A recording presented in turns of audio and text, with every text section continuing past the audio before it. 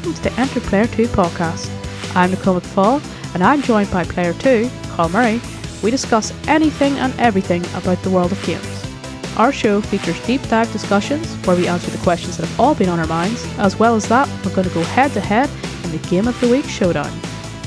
Today we are going to discuss the Ubisoft Forward event and share our thoughts and opinions on what is to come. A few weeks ago we decided to cover the Sony showcase of upcoming games for the PS5 and the PS4. Naturally we want to do the same for Nintendo and Xbox, which should be coming in the next few weeks. We made the decision to cover Ubisoft for a number of reasons. We felt that they had enough big franchises that people are interested in, plus they had a lot of information on upcoming titles as well. Plus, we are very excited for these games, and as you all know, Nicole is a massive Assassin's Creed fan. Hoorah! Are you excited for the new Assassin's Creed game? Yes, I'm very excited for Valhalla, and you're also a massive Viking fan, so it only makes sense that we both purchase this game and don't leave the house. Agreed? Yeah, I agree on that. That's why I was going to ask later on about what we were looking forward to, because we don't actually have predictions, because instead of them being like, we're not going to tell you, Ubisoft were like, nope, here's what we're going to be covering in the event. We're going to be covering this game, and this game.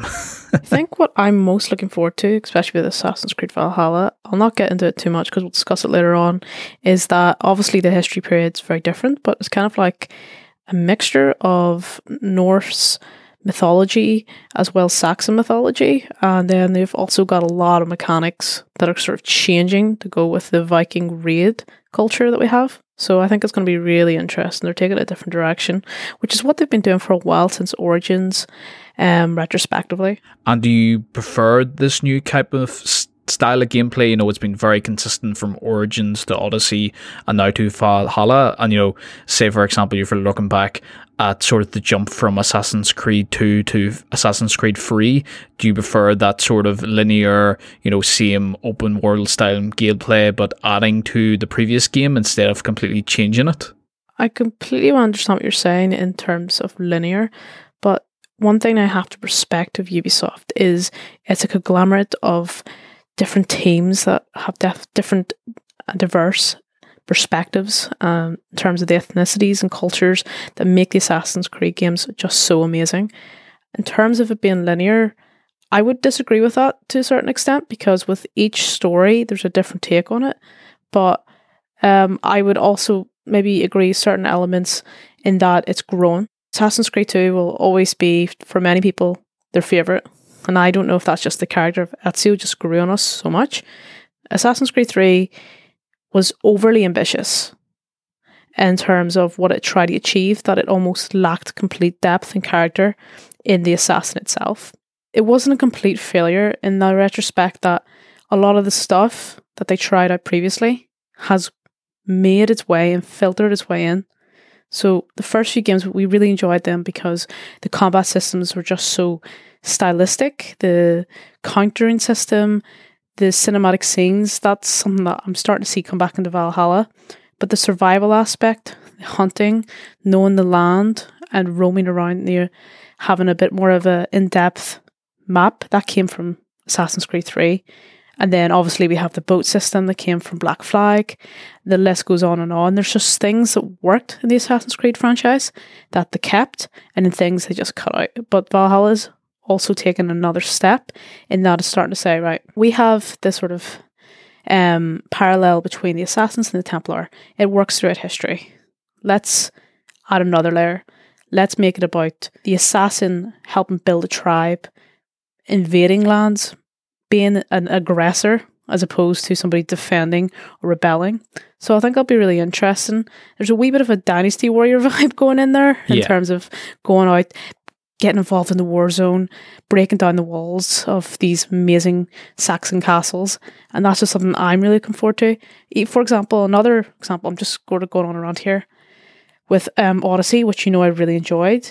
I liked the fact that you could have the gender dynamic at the start of your story, which is something they kept. So you can see that there's things that worked and didn't work, but they grew and they kept, and they just keep trying to make it different, which is what I find personally interesting. But I'm also a massive history nerd, so there's always going to be a reason why I enjoy those games. Yeah, I wasn't too sure whether in the previous Assassin's Creed game that depended on whether you chose a certain gender, you're only able to do like certain things, whereas it looks like in this it doesn't really matter what your gender is. It's just a player preference at this point, because regardless, you're still going to be called IVR, I think it is. Oh, sorry, I'm saying that wrong. Yeah. So it doesn't really matter whether you're a male or female.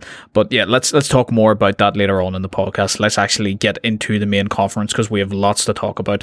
But before we get into the main show, there actually was a leak that came out days beforehand. Ubisoft really do suffer a lot of these leaks, unfortunately. And as we were talking there, the new Assassin's Creed Valhalla was actually leaked a few days before it was revealed as well. And now the news Far Cry, unfortunately, suffered the same fate. Do you think these leaks are happening on purpose, or do you think that it's just somebody's mucking up? Do they kind of spoil the surprise of the reveal? Well, I'm going to put my tinfoil hat on here. I think sometimes there genuinely is somebody who is slipping through the cracks, but because of this whole Corona nonsense, any publicity is good publicity, and sometimes those big names do take that sort of step forward and maybe try a PR stunt. The only sort of franchise I think that's so conservative by its principles, who would maybe not ever even think of leaking it on purpose, would probably be Nintendo. So maybe. I completely agree with you on that point. I'm going to have to get my tinfoil hat on and say that they leak it on purpose, because there's no way that it can be that bad at getting information out. They're doing it to generate hype, and it's all a ploy, I believe.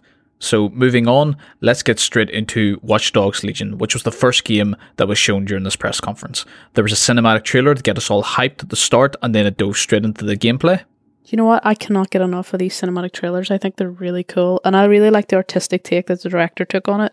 I think it was sort of an appreciation of the sort of concepts that they're really going with it in the game. Do you want to go into that a wee bit more? I seem to really enjoy the cinematic trailers that Ubisoft are coming out with. You had the Assassin's Creed one not too long ago, and you had the two ones in this one as well. You had the Watch Dogs Legion, and you had Far Cry at the end, but we'll get into that later on.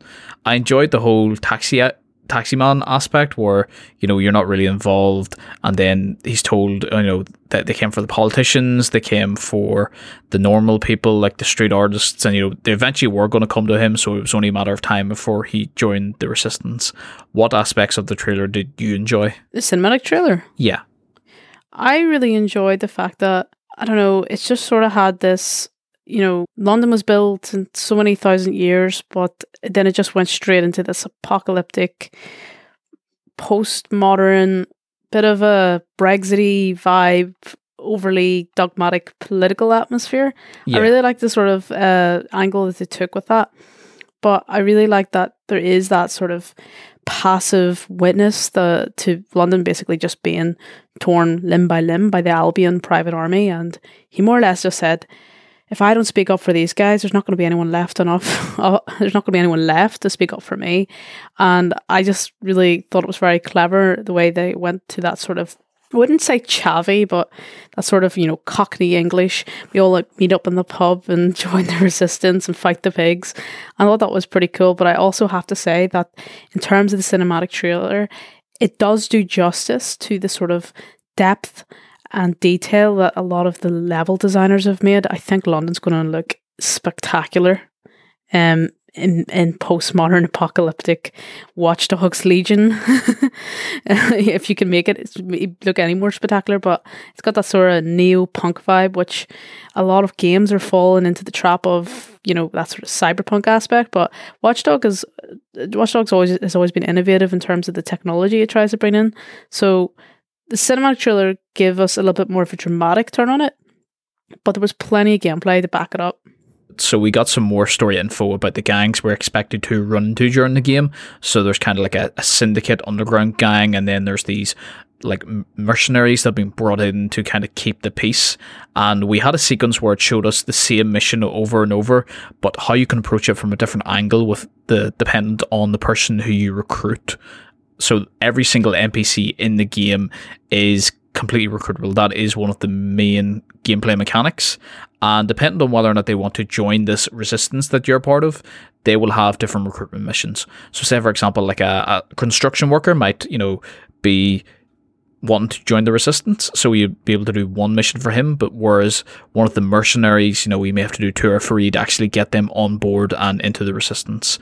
What do you think of the game so far? The winning formula for the Watch Dogs series is that you can always engage with the environment and be able to control it around you. But I think it's interesting now that they've sort of took it away from the cell phones and the gadgets that are around you, and you're able to just basically pick someone off the street, whether it be a construction worker, Granny Annie next door, or a police officer, or an Albion agent itself. It's really interesting that you can just sort of develop a portfolio for different characters that have different strengths and weaknesses that can make your gaming experience very bespoke, tailored even.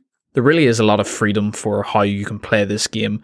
Originally, when they first showed it, it was like, oh, by the way, if your character dies in the game, that's you, that's them, finito, you cannot play with them ever again. But then it turns out I was watching the after show and they were showing some gameplay or talking a wee bit more about it. I can't remember if it was Giant Bomb or if it was somebody else that I was watching, but it came up and they said they played the game, and it turns out that there actually is a mode to turn on, so you can put on permadeath mode.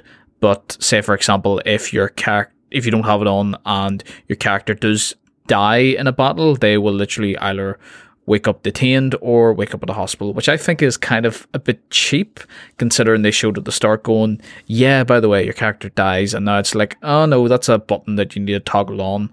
But I can understand if people get really, really, attached to a certain character and they don't want to lose that person, but I think maybe playing the permadeath mode would make it very interesting indeed. There was a key word you said there, and you said cheap, and I think you are entitled to that opinion, but to a certain extent you have to realise that whilst they're showcasing these games, they're very much still in the development stage. They haven't released them, and they've probably released it out to sort of the press or beta testers even, and the permadeath mode might have not, what's interesting to begin with, probably fell short of the expectations of what people wanted. And I completely agree with you saying that you would get attached to characters. I know yourself that if you're playing a game with a massive cast like Smash Bros or something like that, you get very attached and you're able to work their style into your own sort of career within the game. So yeah, I would say that, don't make big promises you can't keep,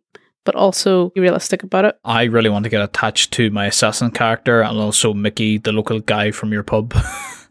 He reminds me of that chavvy kid from the Bully game in PS2. Do you remember? Yeah, I do, and hopefully we'll get a sequel for that game at some point in the next 10 years if Rockstar decide to make anything other than GTA. Oh my god. Yes, right into the show. Get a petition going for Bully sequel 2. Speaking of sequels and more games coming up, we got a few short clips that came after the Watch Dogs gameplay. So there was Brawlhalla. It's kind of like Assassin's Creed Valhalla. I don't know if there's like a correlation there, but it's a free fighting game. No wonder it's free with a name like that. Get in the bin. Brawlhalla. It's free to start. To start? They're going to start charging you? Okay, I'll leave you alone. I'll stop roasting you. Tell me about the game. So it's free to start, and then you can pay for characters, I think. I played it once or twice. It is fun, but the fact is it's coming to now to Android and iOS. I believe it was on a console and it was on PC. I only ever played it on PC, and it's a fun enough game, but I don't think it kind of stands up there with the rest of the fighting games. It seems okay.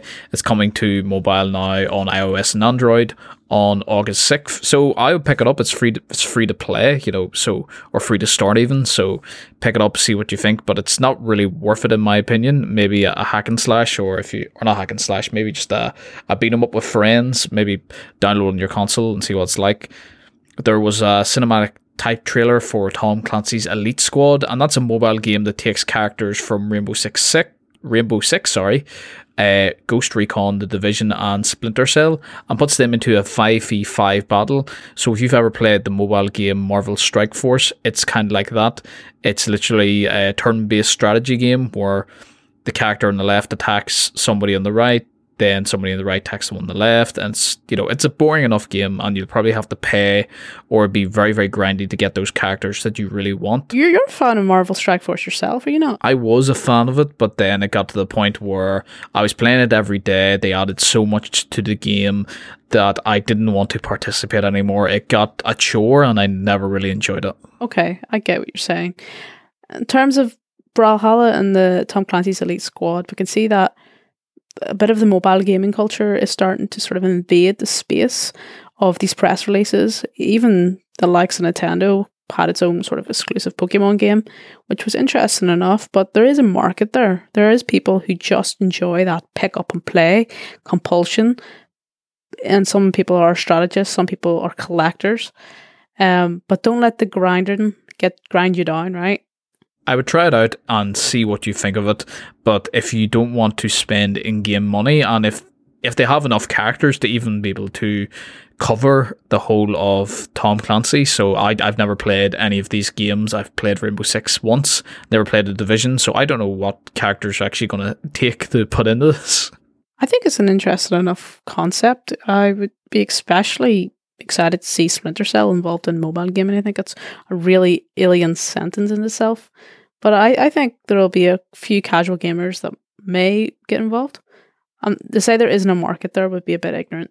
Speaking of characters that were included in that game, we also got Rainbow Six Siege afterwards. We got an update on how the game was going, and we got a nice thank you from the devs for the player support over the past few years.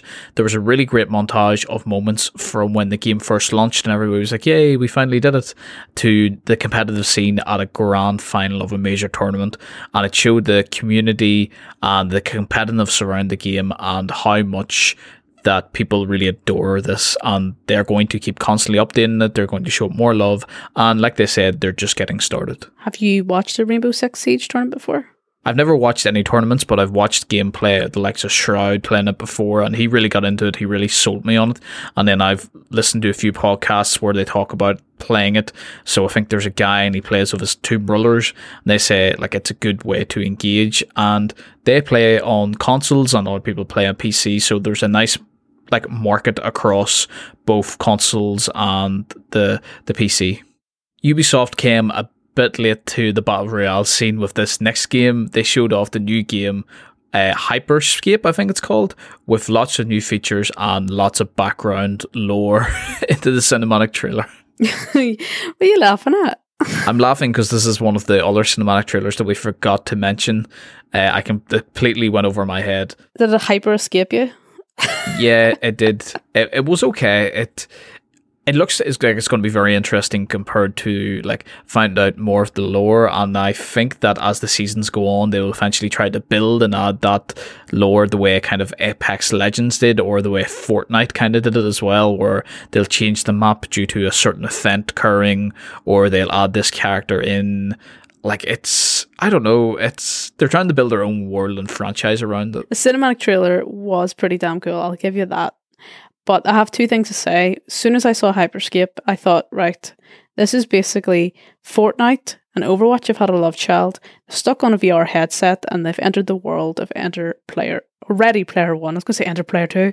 Jeez, nearly roasted myself. Yeah, we're not like that. We didn't get our name after that movie, or that book even, which there's going to be a sequel to it. I've never even seen the movie yet, so I wouldn't even know if I am plagiarizing it. Anyway, I also find that trying to shoehorn lore into was basically just a battle royale game mechanic. It's difficult. It's awkward. You have to be really subtle about it. I think the way that Apex Legends do it is very nice, where I think they have an announcement trailer and the devs talk them through, why they built this character, what their background is, who they've interacted with, and how they kind of fit into the world. It's a nice bit like that, and they have comics and stuff like that. And I think it was the same with Overwatch as well. There's a lot of lore, and I think kind of building that world is what gets fans captivated in it, and that's what gets them caring about the game in the first place. I think it's really, if it goes along the sort of like same lines as Apex and Overwatch, I think it will do a fantastic job, and I am actually really excited to play it myself. I also kind of feel like we saw a bit of an insight into the sort of love and compassion that the developers put into the sort of character designs. So hopefully that sort of, minute, articulate way of, conveying the characters within their environment will speak in volumes with the actual lore that's attached to it. I hope it just doesn't become one of those pay to play, you need a DLC to keep it fresh. I think it will have the battle pass, which means that players can most likely play this for free, and then they can buy the battle pass, which means they can get cosmetics and unlocks. The whole thing about battle royale games is that it's always cosmetics in those battle passes instead of, okay, you pay, you get XYZ, which will help you win the game. It's better that way, and I think it means the devs keep going. So say, for example, this game comes out, it's free to play, and it does 2 rounds of game passes or battle passes even, and it doesn't go that well, doesn't sell well, then developers can go, okay, maybe we can put this to bed or change things up. Yeah. The game does really try to stand out compared to other battle royale games, and it's taken a unique twist by having these hacks, is what they're called, and they're more or less special abilities, and they allow you to teleport or turn into a giant ball and bounce around the place. Yeah, I know they're trying to be quirky. It's hard to refresh battle royale mechanics because it's basically the same formula rewrote a few times. I think from a glance, it looks like a beautiful game. I just hope that they don't try to overcomplicate it by having too many features that it distracts itself from what it basically is. When it was going through the glitches and it was going through a lot of different ways that you can sort of customize your experience, you don't want it to become so overwhelming that it almost becomes like a chore to navigate yourself through it. Yeah, exactly. And if you want to try out this game, by the way, it is in open beta right now on PC, so you can go and download that at the time of this recording. I think we're going to maybe go and download it and try it out. And if you want to ask us how we felt about it or what we thought about it, you can send us an email and we can talk about it next week. Yeah, definitely do. I'll have a wee beta test. Sounds good. The game next that Nicole is most excited for, which is Assassin's Creed Valhalla. I want to point out that there was an extended look at the actual gameplay after this conference, so I can talk a wee bit more about this. There was an extra 30 minutes of footage that was shown, and it shows off the world, new returning mechanics, and the consequences of your actions. But personally, I feel like this game is going to focus more on your character as a Viking instead of an assassin. What do you think, Nicole? That's a bit of a strong statement. I think there's going to be a delicate balance of both. I just don't feel like the gameplay footage and the cinematic trailer was really able to convey that, because obviously we've all know what an assassin game looks like. Now with this take of Valhalla, they're really just selling it hard on this is the brutal world of a Viking. So I don't know, hopefully the game mechanics doesn't sidetrack itself from the narrative that usually composes these games. Well, they said that, they have a reason for moving from Norway to England, and it's due to, the political pressure and the lack of resources, and they're just here to build a settlement. Fair enough, they may have to go to raid and pillage, but that's only because they're made to feel unwelcome. So obviously that's a retaliation, but they're not going around and, assassinating people for the sake of it. I feel like they're, this is being brought on to them. It's like, oh, we're just here to build a house, even though we haven't got planning permission, but please don't do that. And they're like, nope, we're going to come here and we're going to knock your house down. So they're like, right, okay, we got to retaliate, because that's just the natural instinct if we want to be able to build a good settlement. Yeah, because generally when we think of the Templars, we think of, okay, the Templars to do the raids, to go around, to invade every other country within the planet. So it's different for the assassin side of it to be like, okay, we're hopping on our boats and we're bringing the party to you. It's a bit different in terms of being the aggressors, which I think is really interesting. But I think that the way that they've engaged with the environment and the way that they've been able to really sophisticate the combat system is more assassin than it is Viking. I know that Vikings were notoriously amazing warriors, but the fact that you can dual wield and the fact that you can sort of customize the way with which you are able to sort of fight your different enemies, and I just think that that's more assassin than it is Viking. I can agree that, the enemies and the combat system have really been overhauled for this game. So it means, your attacks are more brutal. I suppose they could say, oh, it's a Viking type method, and even the new weapons that they're using, such as harpoons and throwing axes and dual wielding even your shields together. I feel like that's more Viking, but yeah, I feel like you have the hidden there was blade. one scene in the whole trailer which you were just like, put your hood down and walked along. It's like, yeah, basically you're not supposed to be in this town because nobody likes you. Yeah, so that's kind of like the Assassin's part there, where you can choose what way you want to go in. But one of the things that it kind of touched on here, and I suppose we can kind of compare whether it's an Assassin or more like a Viking, was the massive castle assaults that we saw at the start of this gameplay trailer. And it reminds me very much of the assaults from Shadow of War, where, you pull up with your crew in your boat, you go in there and, you're just going to attack everybody. And yeah, there's an objective that you have to go and like save somebody or assassinate somebody, so that way you can, take that settlement or have an ally in that region. When we talk about the Vikings, or you might want to call it the Vikings Creed at this point, that is the sort of nature of what they did, and that is what dominates in history. But as a gaming mechanic, it was still part of the Assassin's Creed lore. Even in the very first one with the Altair, there was still those watchtower points. You had to basically dominate the territory, get rid of the Templar influence, which is another words for the political pressure within the sort of fractioned country. So you were picking it off one by one and knocking off the little kingpins on the chessboard. So in a way, the mechanic is still true to what it is meant to be. Okay, I think I can agree with you on that.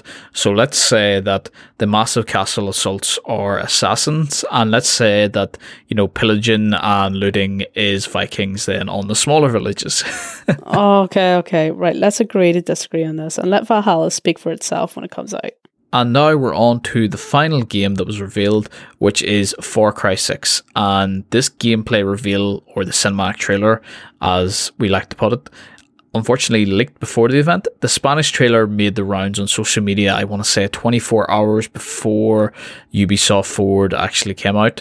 I specifically remember seeing somebody say that they can't wait to see the grenade scene in English. And I was like, okay, let me think about this. Giancarlo Esposito, famous for playing Gustavo Fring in Breaking Bad, is going to be the main villain in Far Cry 6, and boy does he deliver such a performance in this. If you've ever seen Breaking Bad, it is the exact same character, except he's playing a character who wants to restore the nation of Yara to its former glory. He is El Presidente, and there's a revolution going on because people don't like the way he runs his country. And it looks like he's trying to turn his son to follow in his footsteps as well. But, it gave me shivers just to see this trailer. What did you think, Nicole? Can I just say one thing? That your Spanish pronunciation was stellar. You did a good job there. Yeah, I specifically went and made sure that I knew how to pronounce his name, because he is an amazing actor and I wanted to do his name justice. Yeah, no, but honestly, the cinematic trailer was absolutely amazing. They did justice to him, and not only in the way he voice acted, but the way that he's been presented in that trailer. It just looks like he's just walked out of a set of Breaking Bad. But I wouldn't say former glory because it's kind of symbolic of the Cuban crisis that they had, with guerrilla warfare. He's more of a dictator type of individual. I haven't played too many of the Far Cry games, so I don't know if this is a step in the right direction or a completely different direction entirely. What's your experience? Comparing it to Far Cry 5, where you were in the middle of America and you had to fight a sort of cult town, you're trapped there and you were running around with a grizzly bear called Cheeseburger. I think this is going to be a different tone and a different game altogether. Yeah, it's gotten very intense and very dramatic. It almost feels like a Netflix movie just about to happen. I actually kept guessing whenever the cinematic trailer was coming on. I was like, "It's Spike Heist. Is it Narcos? Is it this?" It was very intense. And I think it's a step in the right direction, if I'm completely honest with you. I have noticed, though, that with a lot of the Ubisoft games, the main thing that keeps coming across to me is rebellion, but also diversity in rebellion.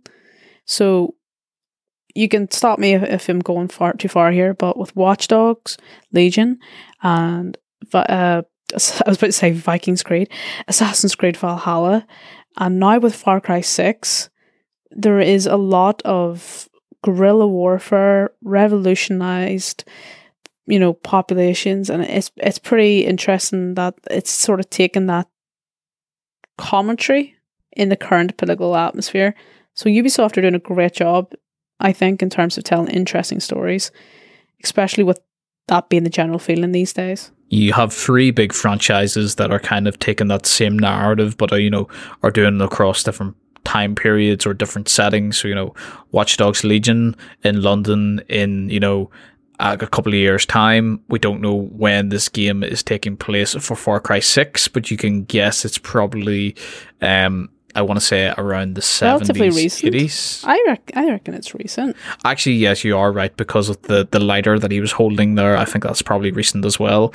And then, of course, the Assassin's Creed in the Viking era. They're all free, very unique and distinct, but they capture that essence and that theme very nicely. And I think that's what gets gamers hooked altogether. Do you think that this Far Cry 6 game is going to be about the development of the son as El Presidente, or do you think it's going to be the downfall of his very bespoke Breaking Bad character?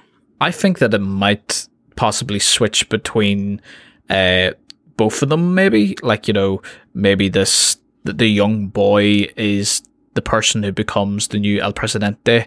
And if you noticed in the trailer, he was building that car at the start, and at the end of it, there was like a bigger car, the exact same model burnt out. Yeah, so I don't know whether it's, that's a symbolize of his sort of, what's the word for it? Your his innocence. Demise. Yeah, his innocence being lost. Yeah, going up in smoke, because the trailer cut when he was about to drop that grenade. So, I think that he could be the next El Presidente, and he could follow in his father's footsteps. And I think that's what the story could be about. I think the sort of parallel you made between the model car and the burnt out car was a really interesting comparison, but also because it's based in Cuba, a lot of the vehicles that are part of that industry were sort of 1950s based, so that is very symbolic of Cuba. So I do think it's going to be the sort of destruction of innocence, but the sort of organized chaos of the Cuban crisis. And overall, what did you think of the press conference as a whole? Do you think that it finished strong on Far Cry 6 reveal that we already knew was coming, or do you think this was a okay sort of press conference? I think that Ubisoft press conference was really focused. It didn't dilly-dally too much with sort of B-rated indie-based games, and it kept it very serious. There was a very serious tone. There was no sort of comedic after effect, but I thought it was up there with the future of gaming. Obviously, there was no console release, but it brought the big titles that we were all waiting for. Far Cry 6 was a surprise to me. I actually didn't see the like. Maybe I'm just not on the internet often enough. I'm just looking up memes.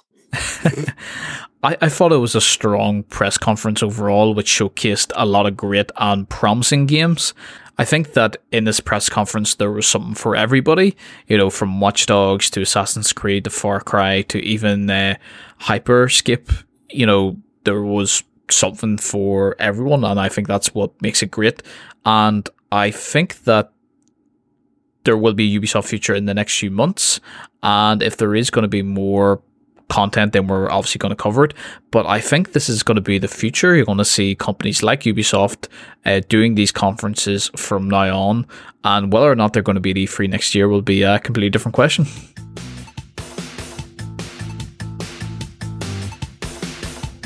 Now we're going to move into our Game of the Week showdown.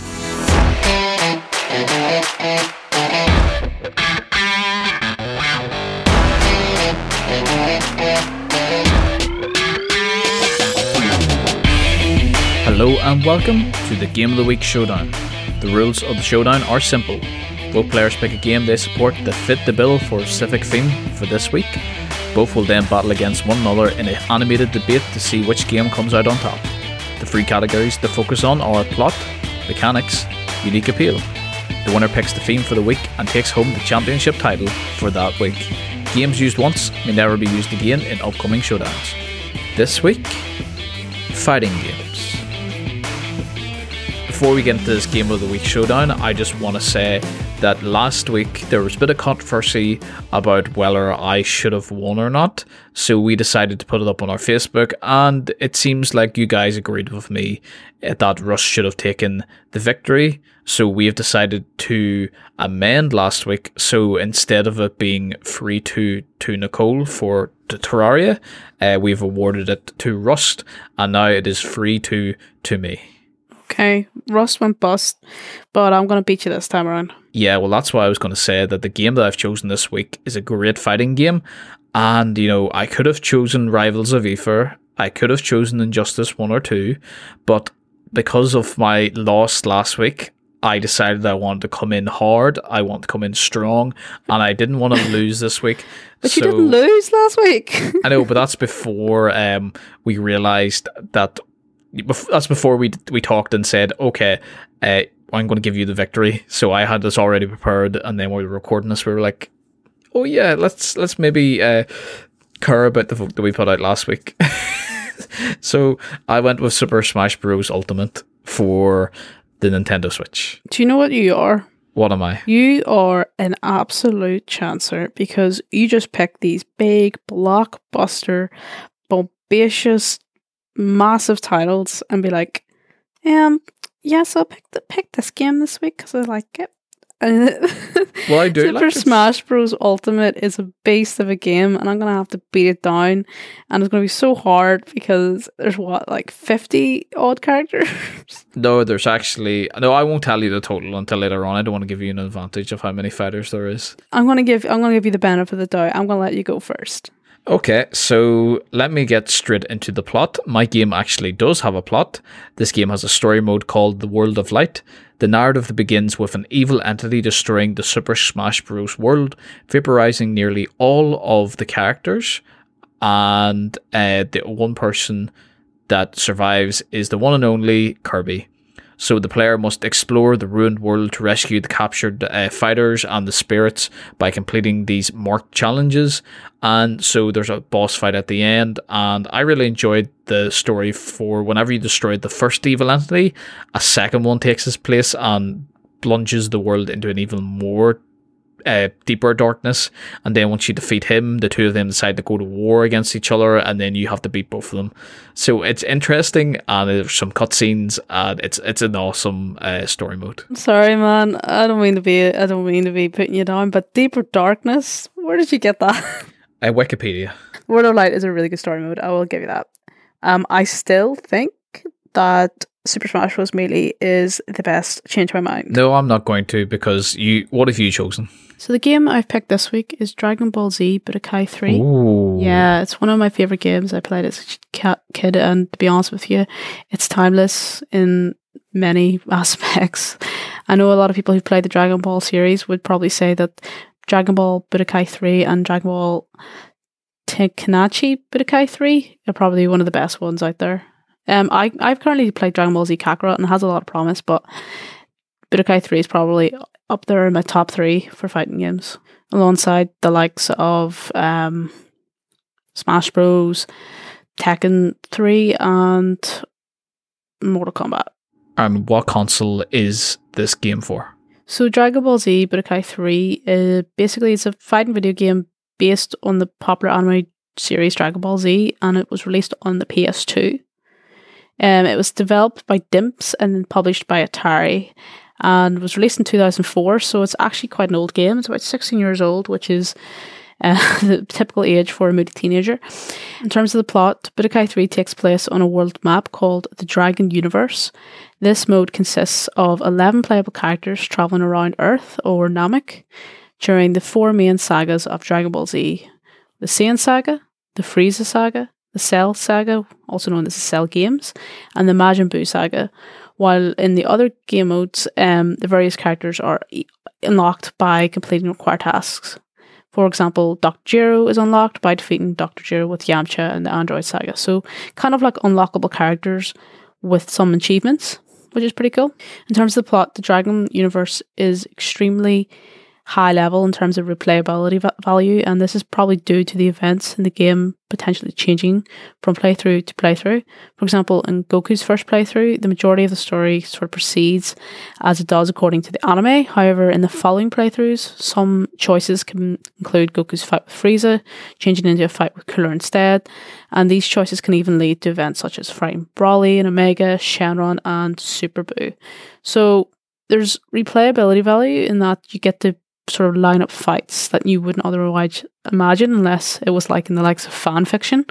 So I think it's a pretty solid fighting game that appeals to non-DBZ fans in that there's so much to it, but also every fanboy in the DBZ universe goes mad for it because there's just so many characters involved in the plots. I think I'm going to have to give you this one just because the plot is purely transferred from the anime straight into the game, and I think that's a very, very hard thing to do, and I'm kind of a sucker for this, because if you take a great story and translate that into a video game and you can play that out, it's kind of like watching it, but you're able to influence the events that occur. That's kind of what hooks me, and I understand. I think I played a wee bit of Dragon Ball Budokai 3 like ages ago on an emulator, but comparing it to the World of Light, there's actual storyline, whereas World of Light, you have to reach a certain criteria before you can actually, progress, and I really do want to give you this. Thank you. Also, just sort of for anyone who does look for like Easter eggs in Budokai 3, there's some elements in terms of the hidden story reenactments. So there's non-optional battles in story mode that a player can unlock a bonus called Story Reenactment, and it's only attainable by doing specific conditions. So it's kind of like going to that achievement unlock. But whenever you fulfill those conditions in each battle, like, defeating the opponent within a time frame, or using a certain type of item, or a certain amount of health, then it will be able to give you sort of like different like exclusive voice clips, as well as more Z points. So it's really interesting in that there's the replayability value, there's the hidden Easter eggs, and then there's the alternative sort of fights that most people probably crave in fanfiction. And would you say that's maybe a game mechanic? No, there trust me, there is plenty of game mechanics, but I can see what you tried to do there. I will go into the game mechanics if you like. Yes, please. In terms of the gameplay, Budokai 3 has characters from the DBZ films, GT and Dragon Ball, and with that there's loads of new mechanics that have been involved in Budokai 3. So there was the key system, which was very popular in the Budokai games. There was also, you were able to transform and gradually drain ki by being knocked down. And there was beam struggle, which you can see is like a solid now in a lot of the DBZ games. For example, when I was playing Kakarot the other day, you saw yourself, Carl, that, you can do a power surge, you can bash those buttons, and you can give them the Kamehameha that they so rightly deserve. There's also the new fatigue meter, which was added to the HUD with the ki gauge. The dodging got very, very good now. It did cost a little ki, but if you were able to dodge it, and you're also able to do teleport counters, which, if you were a bit of a veteran in Budokai 3, was extremely irritating to noobs, because you could just basically dodge everything and anything, but it cost quite a bit of ki sometimes. There was the item capsules, which are probably one of the most popular aspects of the game itself, which really helped you sort of customize your fighting style and different move sets. And there was hyper mode. So by pressing like the likes of the L2, a character enters into hyper mode, which is kind of like Rage or Surge, as some people know. There was Dragon Rush, there was the ultimate attacks, there was even Fusion, like the likes of Gogeta and Gotenks, and there was Super Saiyan 4, which many people were excited for.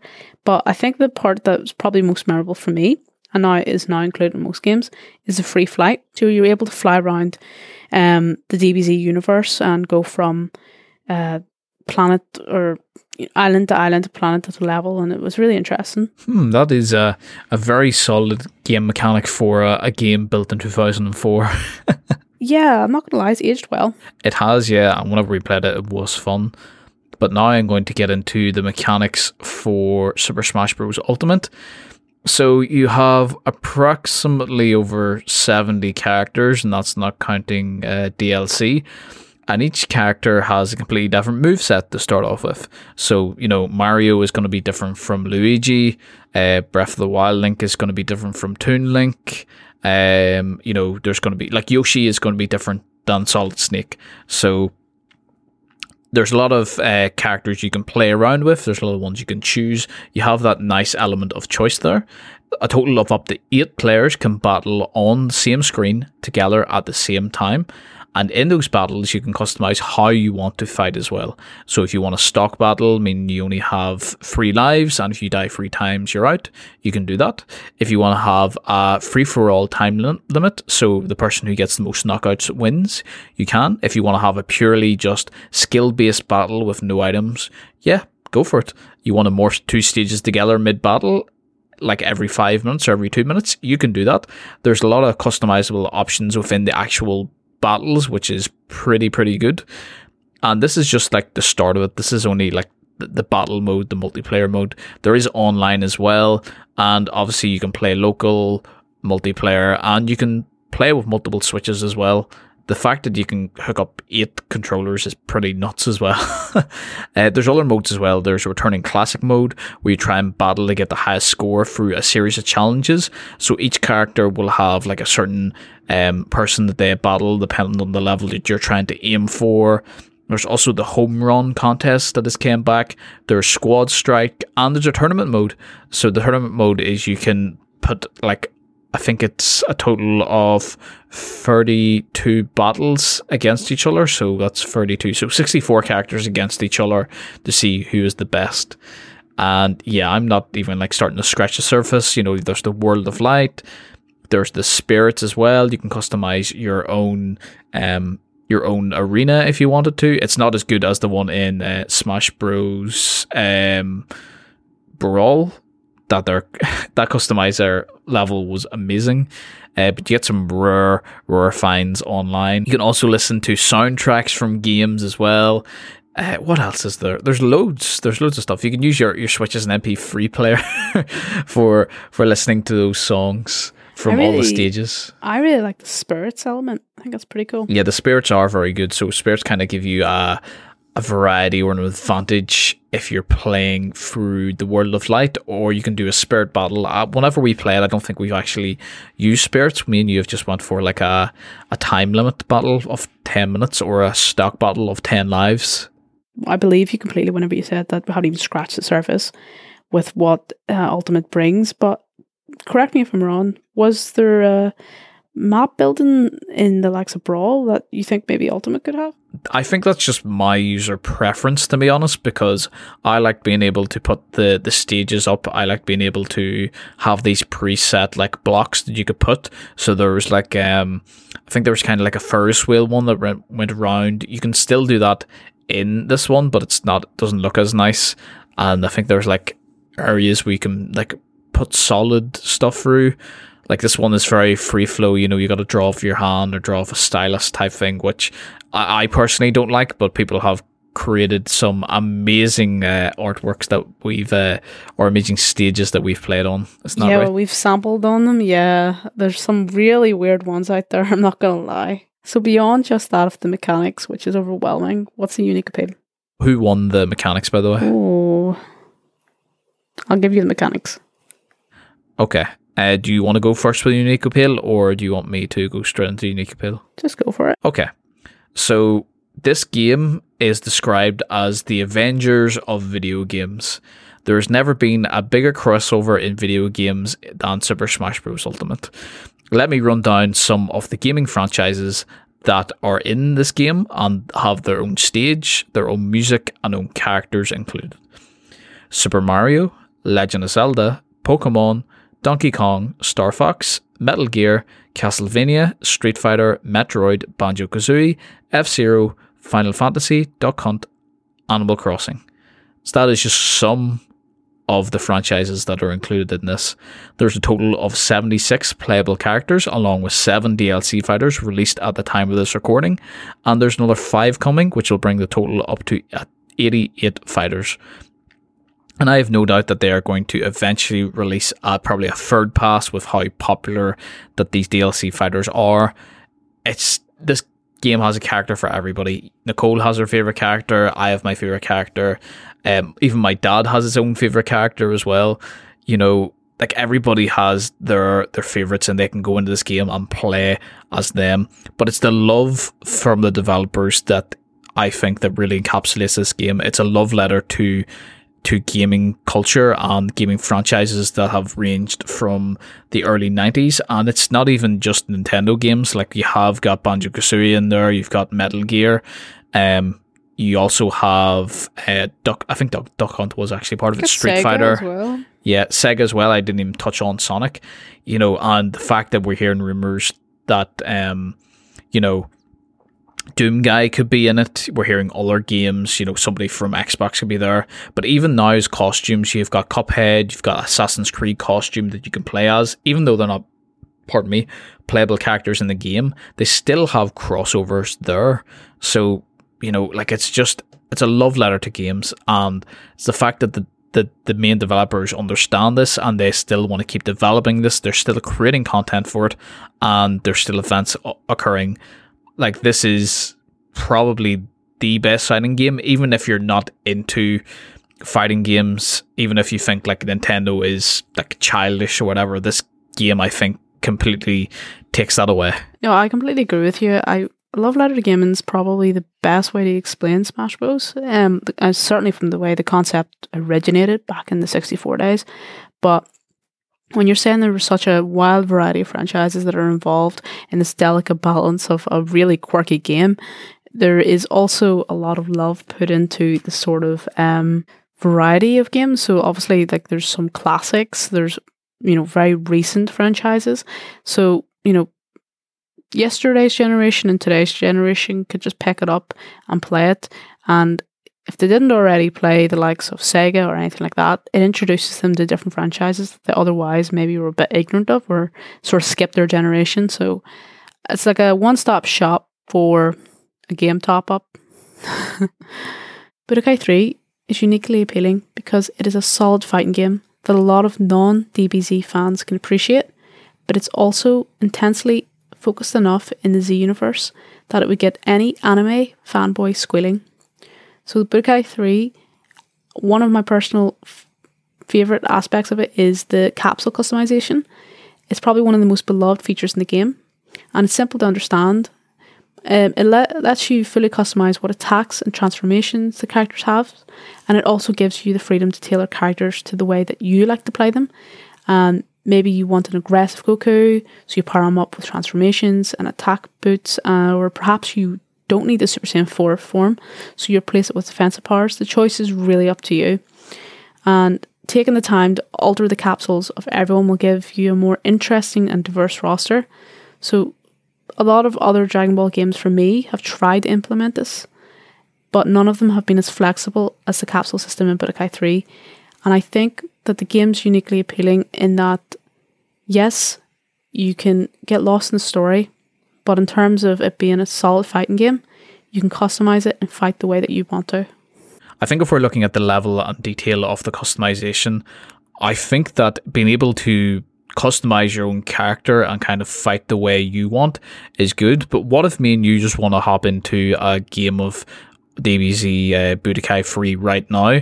Am I able to go in and, for example, choose Goku in the multiplayer screen? Am I able to then swap out his loadout to what I want? Yeah, so basically, from what we played last time, you would just get up on the main roster menu. As soon as you click it in, you can just go default option, or you can customize. So you can just have like a stock general sort of addition of, you know, his powerful moves, or you can customize and be like, oh, I want to do Super Saiyan 1, but I don't want to do Super Saiyan 2, but I want to do Super Saiyan 3. And there's probably about 10 spaces whereby you can customize what techniques you're going to use, or you can add items which will make you faster or more powerful, or you can have a sensu bean. It's really interesting because it just gives a wee bit more complexity to the fight. So you might have customized it a certain way that your competitor really wouldn't understand or even expect at that point, so it makes it exciting. there's really an in-depth customization that you can go straight in with that. But like, say for example, you spent like 5-10 minutes there being like, oh, I want to choose this loadout, I want to put this in here and that there. Whereas with Smash Ultimate, you could literally just go that I want to play as Yoshi, and then that's it. You're straight away. You're straight to the races. Literally, you can go straight to the races default from what I said earlier. But you can also do preset move loadout, so you can pick and choose. You can just do generic Goku moves, or you can be like, I want to be Budokai 3 Super Saiyan 4 Megazord, you know what I mean? Yeah, you want to make him a god where, you know, you're very OP and I'm sitting there playing as Krillin, getting absolutely smacked about. Well, if you're playing as Krillin, you're just asked to get smacked about, aren't you? Yeah, of course. Well, not that I would ever play as him, you know. It's very hard for me, because I feel like Budokai puts up a fight, but I feel that in terms of the better game, I think that, you know, like Smash gets constant updates. You know, they're always tweaking stuff to characters with new ones that are added. They're always trying to update it to make it balanced, you know? I also think that Smash, obviously it being a recent game, like it's going to have the different, you know, loadouts in terms of DLC packages. But Budokai 3, I think, really ages well, all things considering. But obviously, maybe in Japan, but there wasn't Budokai 3 tournaments. You wouldn't see competitive Budokai 3 fights.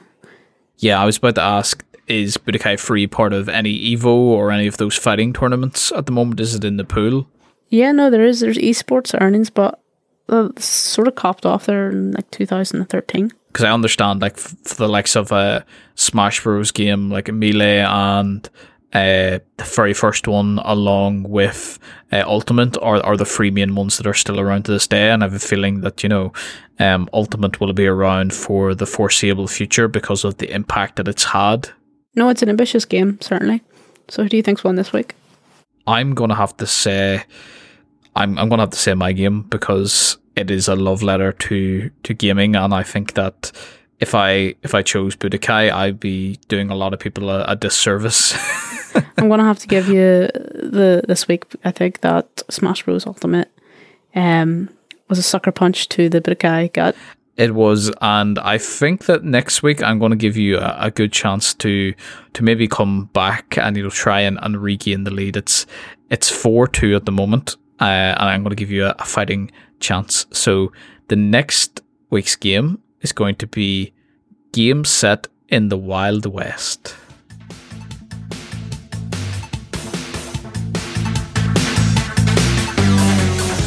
Like what you hear so far? Make sure you never miss a show by clicking the subscribe button now. This podcast is made possible by listeners like you. Thank you very much for all your support. Now back to the show. Now it is that part of the show where we answer your questions. If you have any questions, please send them into askplayer2pod@gmail.com. That's askplayer2pod@gmail.com. The first question has been sent in from Ryan. What are your thoughts on Assassin's Creed Valhalla not having any side quests? Oh, do they not have any side quests?